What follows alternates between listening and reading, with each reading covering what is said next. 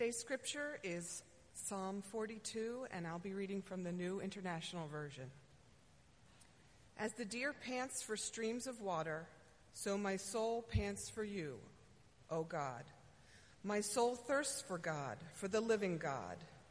When can I go and meet with God? My tears have been my food day and night. While men say to me all day long, "Where is your God?" These things I remember as I pour out my soul, how I used to go with the multitude, leading the procession to the house of God with shouts of joy and thanksgiving among the festive throng. Why are you downcast, O my soul? Why so disturbed within me? Put your hope in God, for I will yet praise him, my Savior and my God. My soul is downcast within me. Therefore I will remember you from the land of the Jordan, the heights of Hermon, from Mount Mizar. Deep calls to deep in the roar of your waterfalls. All your waves and breakers have swept over me. By day the Lord directs his love. At night his song is with me, a prayer to the God of my life. I say to God, my rock, why have you forgotten me? Why must I go about mourning, oppressed by the enemy? My bones suffer mortal agony as my foes taunt me, saying to me all day long, "Where is your God?" Why are you downcast, O my soul? Why so disturbed within me? Put your hope in God, for I will yet praise him, my Savior and my God. Thank you, CK. Thank you, CK. And Dave, Trent, good to have you here at TCC these days. Well, good morning. I thought maybe we'd kind of be alone here this morning, but we filled up rather nicely. We've got 48 ladies away at Canmore, and they're having a wonderful time. Just had a report in this morning that they had a refreshing time last evening as they shared testimonies and they prayed together around tables, and the Spirit of God ministered to them in a wonderful, wonderful way. So good time for them. Some of them have been running a half marathon. Some of them have been a 10K. Some of them have been walking, and some of them have been sipping coffee and just enjoying themselves. And some of you men, bravely brought the children this morning. Awesome. Experiencing what it is to completely be in charge. And so bravo for you. We appreciate that so much. We're in a series of messages called Making Best Choices. And last week, and then again this week, we're giving some focus to making best choices about our souls. That part of us that we don't necessarily talk a lot about in terms of using those words. My neighbor came across the street last week while I was working on the yard. I have to always get myself mentally prepared when I see him coming. Maybe it's his lawyer background, but he loves to set up a debate. He loves to get me going and see if he can push my buttons. He tells me, first thing, he doesn't believe in God. And he's glad that I do, but he doesn't. He's glad that I can have faith, but he doesn't. More power to me, he says, that I actually believe in God. I smile, try not to go down that rabbit trail. Tell him I think he has more faith than I do, because I think it takes more faith not to believe in God than it does to believe in him. And I said, just look around at this incredible world. Just by looking at the intricacies of this world, my sense that it took someone far superior to you and me to make this beautiful world. He disagrees. I don't try to debate him, set up an argument. He wondered if we were saving lots of souls these days. I thought it was interesting that he used those words, soul. How interesting not to believe in God and yet wonder about souls. After 10 minutes of the most unusual conversation, he heads back across the street, and I resume my yard work. And I say, Lord, give me wisdom. Well, making best choices. Paying attention to the soul. Yes, the soul still exists. It's not outdated. It's the deepest part of who you are. It's the whole person. Your soul is what integrates your will or spirit and your mind and your body into a single life.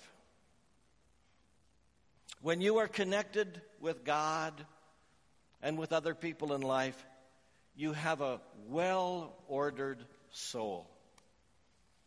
How do I keep a well-ordered soul?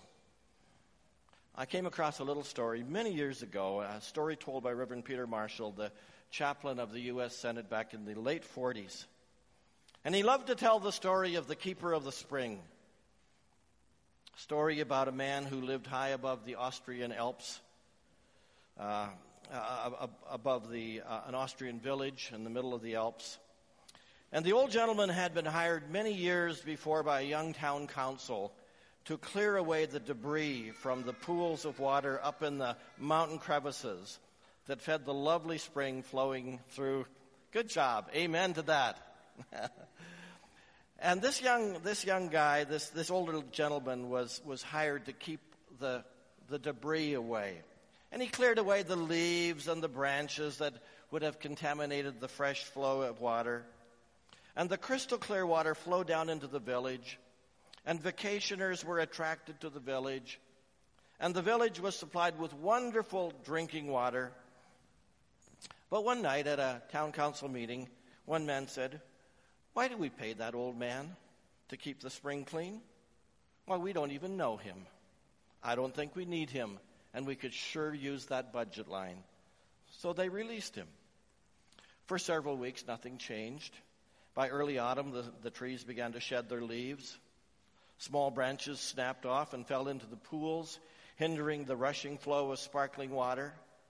And one afternoon, someone noticed a slight yellowish-brown tint in the spring. A couple days later, the water was much darker. When another week had passed, a slimy film covered sections of the water along the banks. And actually, a foul odor was detected. Swans left the area, as did the tourists. Disease and sickness began to become more and more apparent. Quickly, the embarrassed town council called a special meeting. Realizing their error in judgment, they found the necessary money, put that back in the budget line again, and hired back the old keeper of the spring. And within a few weeks, the river of life began to clear up. New life returned to the hamlet in the Alps once again. The stream was pure. Children played again on its banks. And the village came back to life. The life of a village depended on the health of the stream. Friends, the stream is your soul. And you are the keeper. The stream is your soul. And you are the keeper of your soul. This morning I'd like us to think about paying attention to the soul, to the whole person. Often in our staff meetings over in the conference room here, we simply ask the questions. How are you? How are you? We all know what it means. It might mean, how is your physical health? Because we find it easier to talk about our physical health. My head hurts, I injured my shoulder, stubbed my toe. So to ask, how are you, might mean to ask about your physical health. But mostly we know it is to ask about your soul. How are you? Really, how are you? How do you answer that? I won't do this, I don't think. But if I was to ask you to turn to your neighbor and ask one another this morning, how is your soul? There may be some long pauses. Because how do I answer that question? What words do I use? Eugene Peterson, the guy who did the Message Bible, wrote, he said, I had a pastor when I was a teenager, an adolescent, who always greeted me with, how are things with your soul today, Eugene? How are things with your soul today, Eugene? And he said the question by my pastor always left me stuttering and kind of tongue-tied. I hardly knew I had a soul. Mostly I knew that I had hormones, but a soul. So he wasn't very fond of that question. Well, actually, it's a question that cuts right through to the core of who we are. How is your soul? Everything about you. Your person. Remember the tiny little New Testament book called 3 John? We looked at it somewhere around the close of at the end of March, and it starts with an intriguing little prayer. He writes, to my dear friend Gaius, whom I love in the truth, dear friend, I pray that you may enjoy good health and that all may go well with you, even as your soul is getting along well. Now, isn't that interesting? Not just hope you're doing fine physically, hope you're healthy, but I pray your soul is doing well. I invite you to spend a few moments with me in Psalm 42, the passage that CK read for us this morning, as we think about the longings of the soul, the longings of the soul. First of all, our soul satisfaction is in God alone. Our soul satisfaction is in God alone. As the deer pants for streams of water, so my soul pants for you, O God. My soul thirsts for God, for the living God. When can I go and meet with God? We sing that beautiful worship song that came out back in the 80s, I think it was.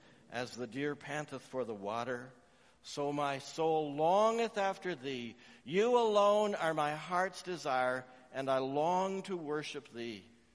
You alone are my strength, my shield. To you alone may my spirit yield. You alone are my heart's desire, and I long to worship thee. It's a beautiful image. The psalmist thirsts for God like a deer thirsts for water in the desert. Have you ever walked through the desert? Have you ever had occasion just to take a walk through the desert? Water is a scarcity. Suddenly there's a little oasis. And the water brooks are springs which flow continually through subterranean rivers.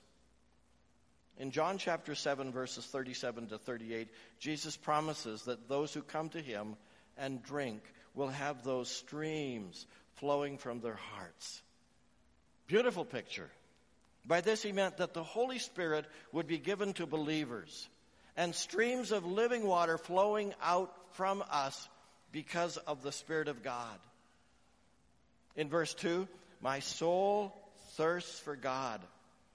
The psalmist talks about his soul, meaning his person. So the soul is the deepest part of you. And that's why writers in the ancient world, not just in the Bible, but also in the Bible, would also address the soul in the third person. In a way that they would never do with the mind or with the body. They'll say things like, bless the Lord, O my soul. I think that's Psalm 103. Or why are you downcast, O my soul? Why so disturbed within me?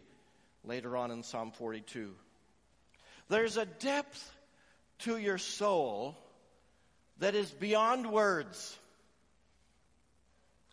When you watch the grieving of the people in Turkey these days, with the loss of the men in the coal mine when the explosion occurred, hundreds of miners killed, and the families are grieving and pouring out their anguish, grieving for their sons and their husbands, and angry at the government for their sense of not making the mine safe. There's an anguish that comes from the soul. And what's happening in the Balkan states, Serbia, Croatia, these days with the flooding, some loss of life, but complete devastation of smaller towns. These towns are completely wiped out. They've lost absolutely everything. Billions of dollars in losses and money that the country doesn't have to rebuild. And they are feeling so devastated. Their souls cry out in anguish. It is the deepest part of who they are. And in Ukraine today, we can be praying.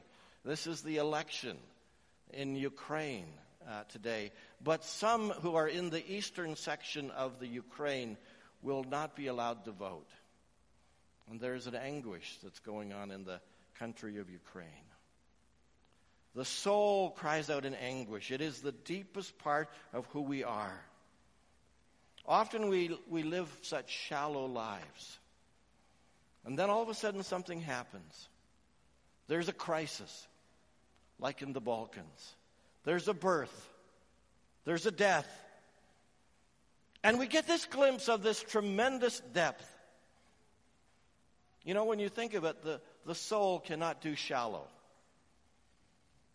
There is a depth to you. And sometimes we don't even realize the depth to who we are.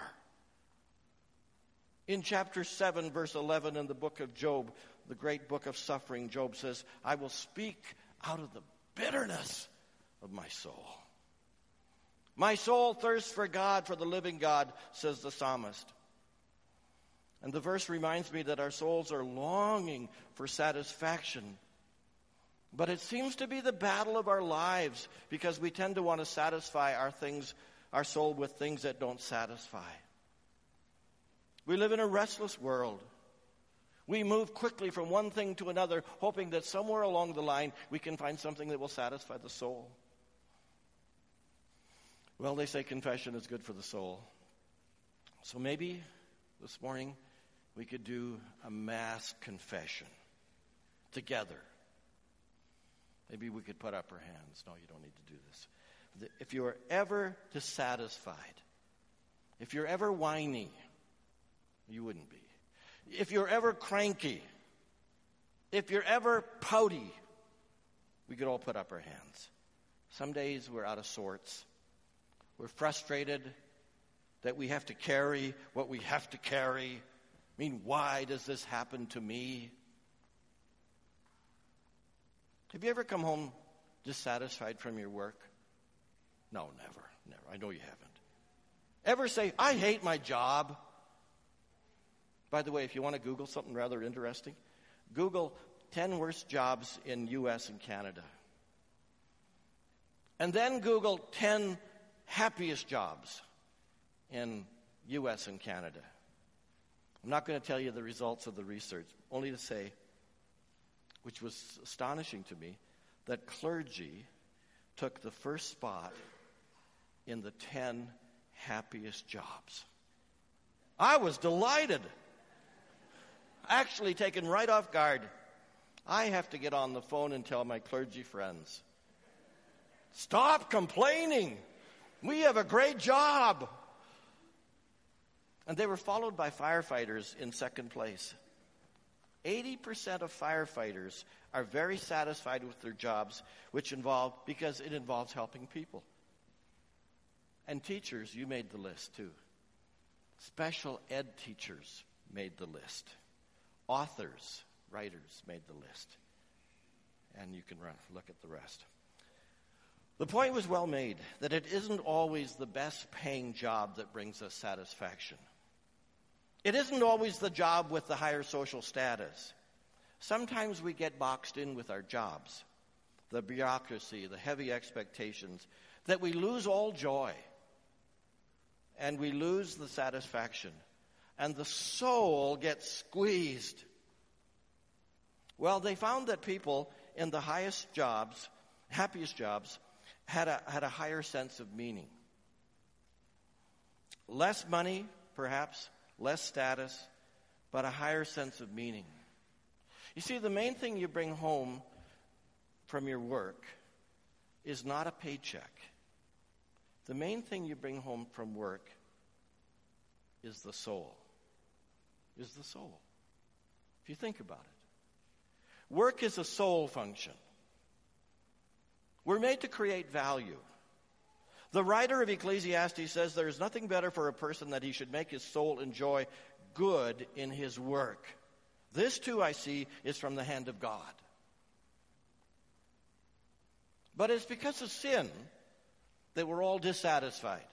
It could be better here, it could be better there, the grass is greener over there. Some are dissatisfied because they are not married.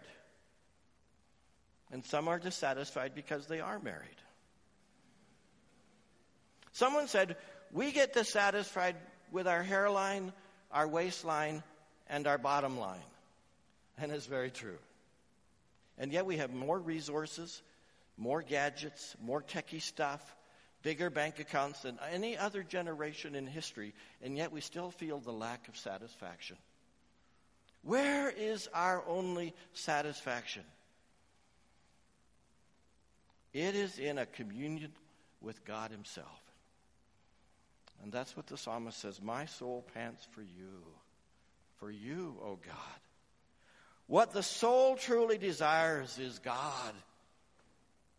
We may try to fill that need or that vacuum in our hearts with other things, but the soul will never be satisfied without God.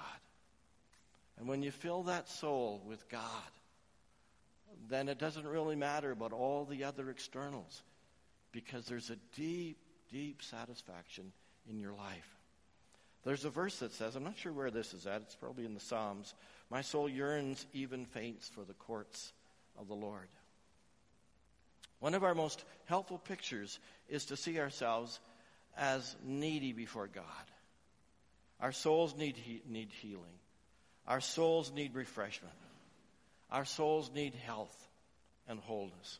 My soul thirsts for God, for the living God. When can I go and meet with God, he asks. When can I go and meet with God? Because my satisfaction is in him alone. Secondly, our souls are resilient through the hard times of life. They are resilient. They just need a little coaching.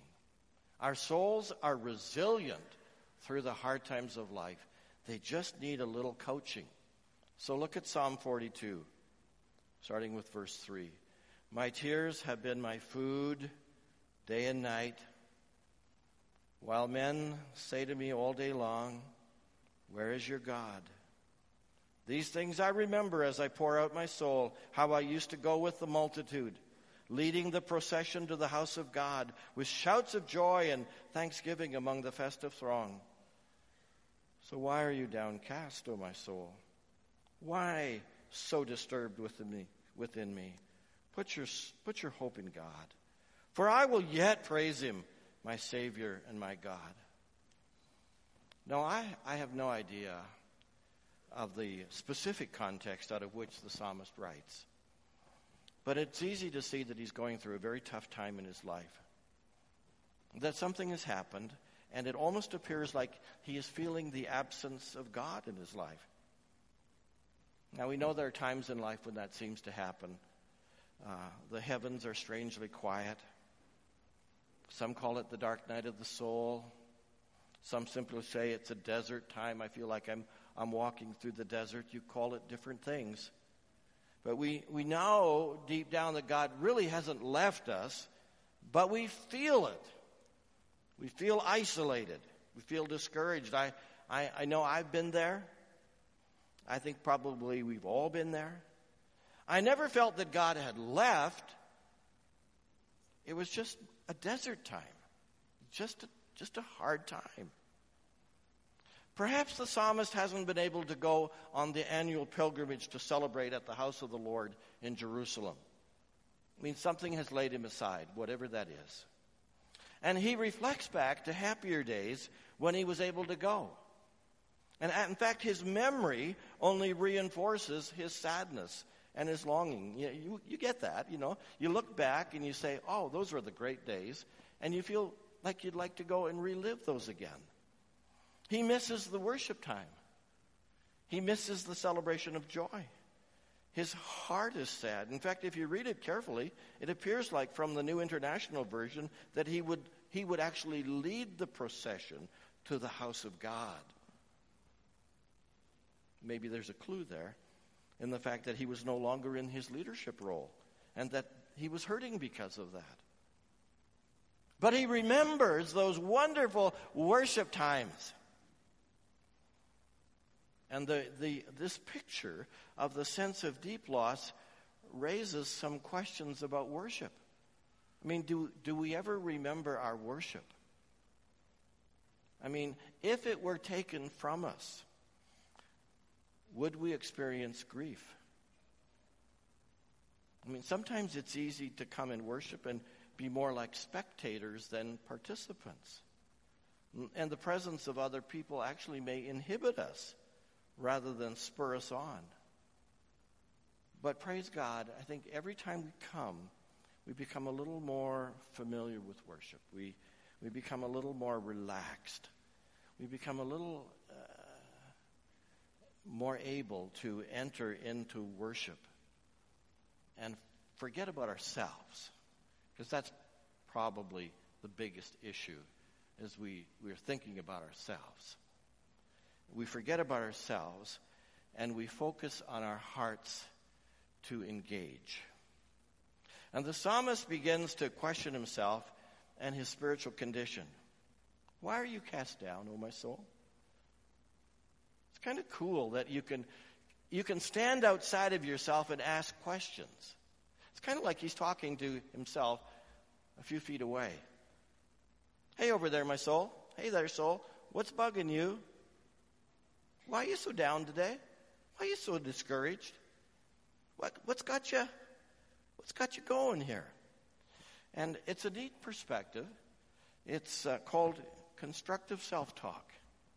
And Soren Kierkegaard wrote about it. He said, our greatness and our pain is that we can transcend ourselves and become self-conscious of our own being.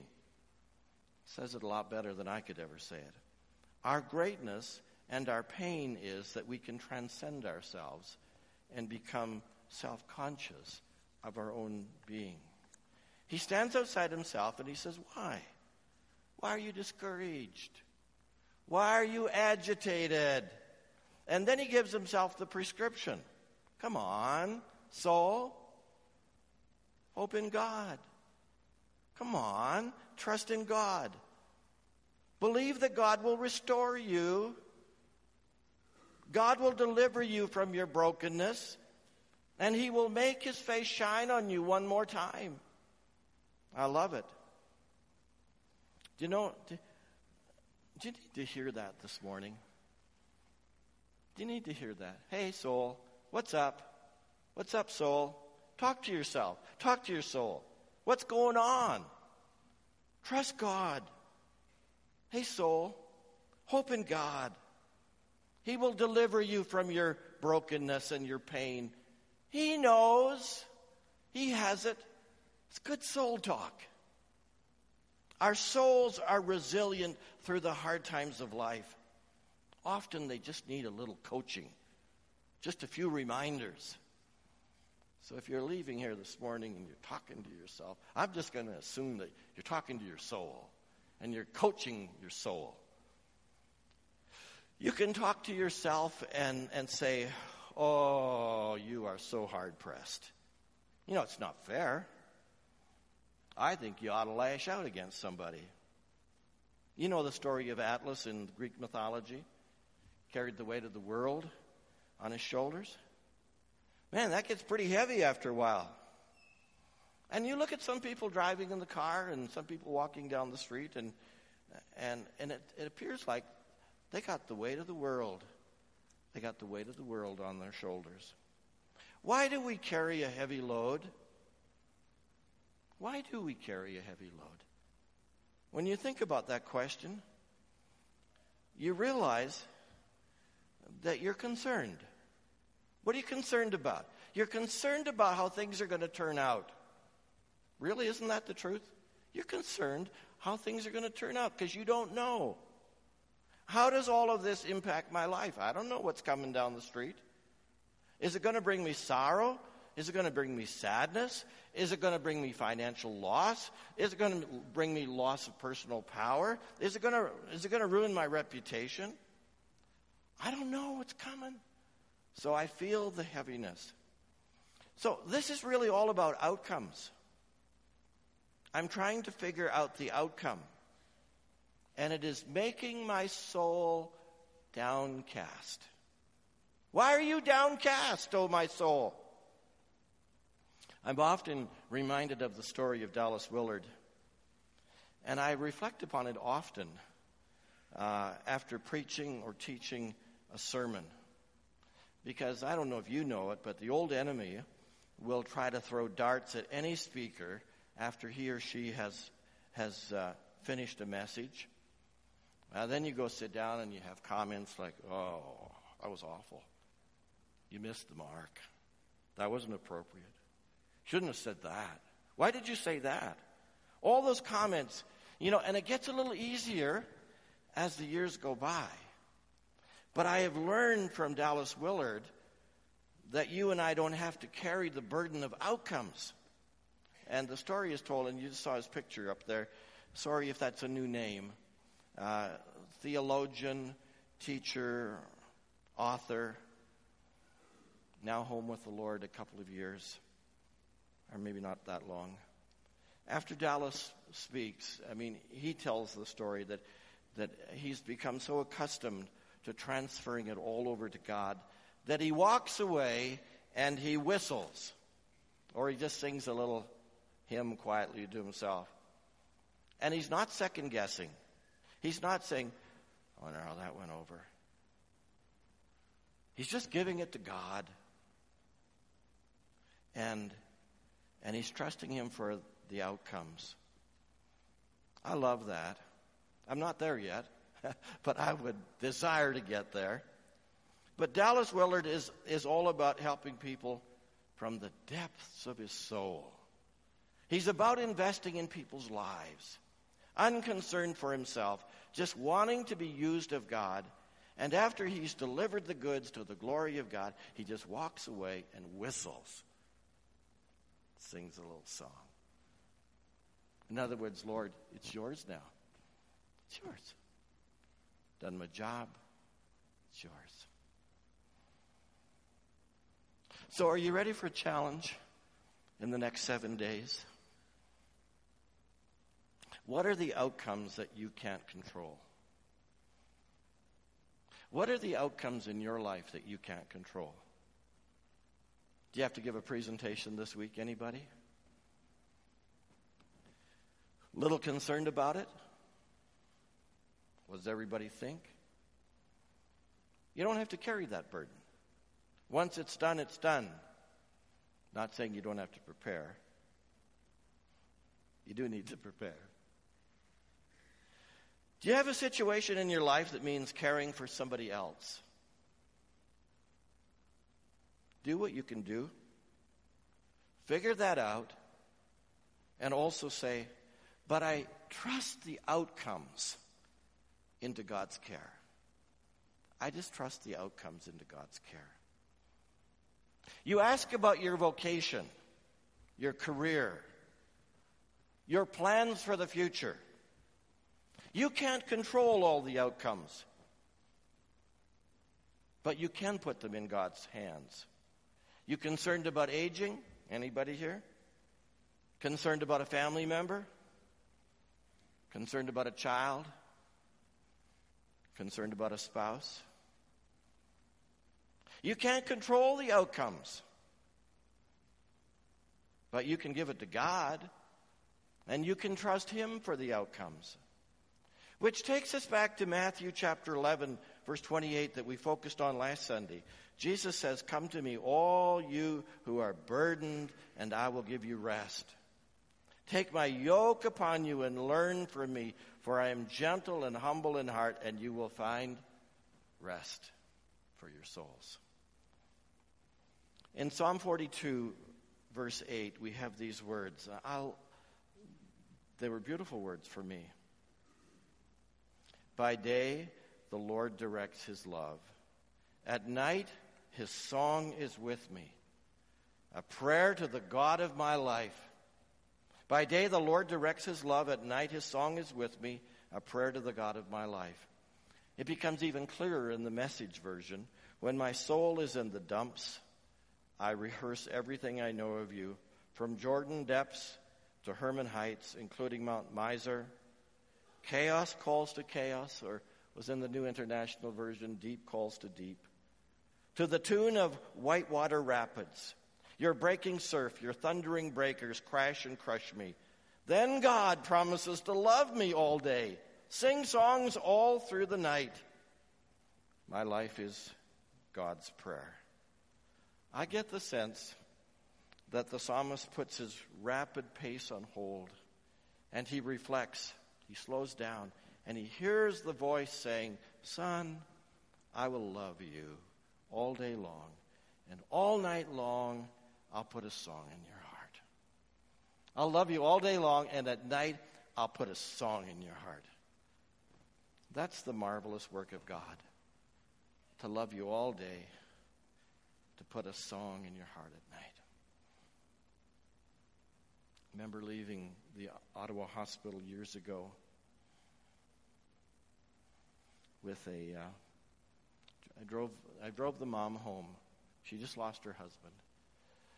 They just removed all the life support, and her husband went home to be with the Lord. And then we drove home together, 40 miles, and she kept saying, "Oh, I've got this song in my heart. It just keeps coming. It just keeps coming. There's a song in my heart." And that's what the Lord does. Give you a song in your heart.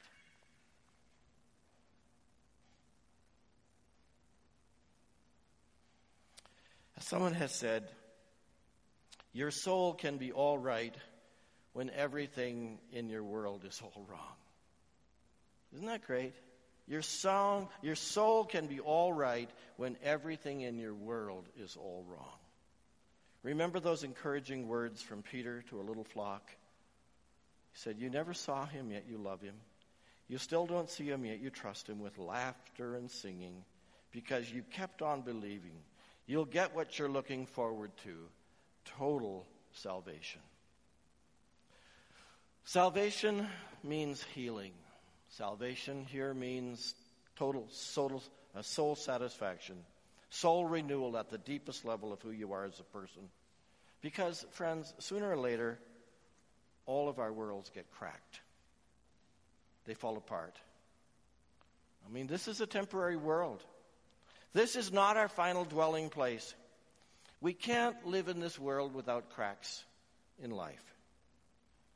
Even some major fractures.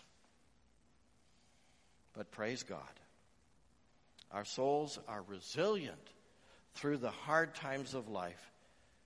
They just need a little coaching. So talk to yourself. Talk to your soul. Please remain seated. We're going to pray, and then there's a video that's going to come on, and then the worship team will come. Lord, in your wisdom and love, you satisfy the deepest longings of our souls. You alone are my strength and my shield. To you alone may my spirit yield. You alone are my heart's desire. You alone are my heart's desire. And I long to worship you. For each one of us here this morning, Lord, be the satisfier of all of our souls. Oh, you know how distracted we are. But Lord, help us to be the keeper of our souls. Help us to keep the stream clear. Help us to be attentive to the things that are robbing us of our joy. Remind us again today of how much you love us all through the day, and give us a song at night. We love you for that, Lord Jesus. In your name we pray. Amen.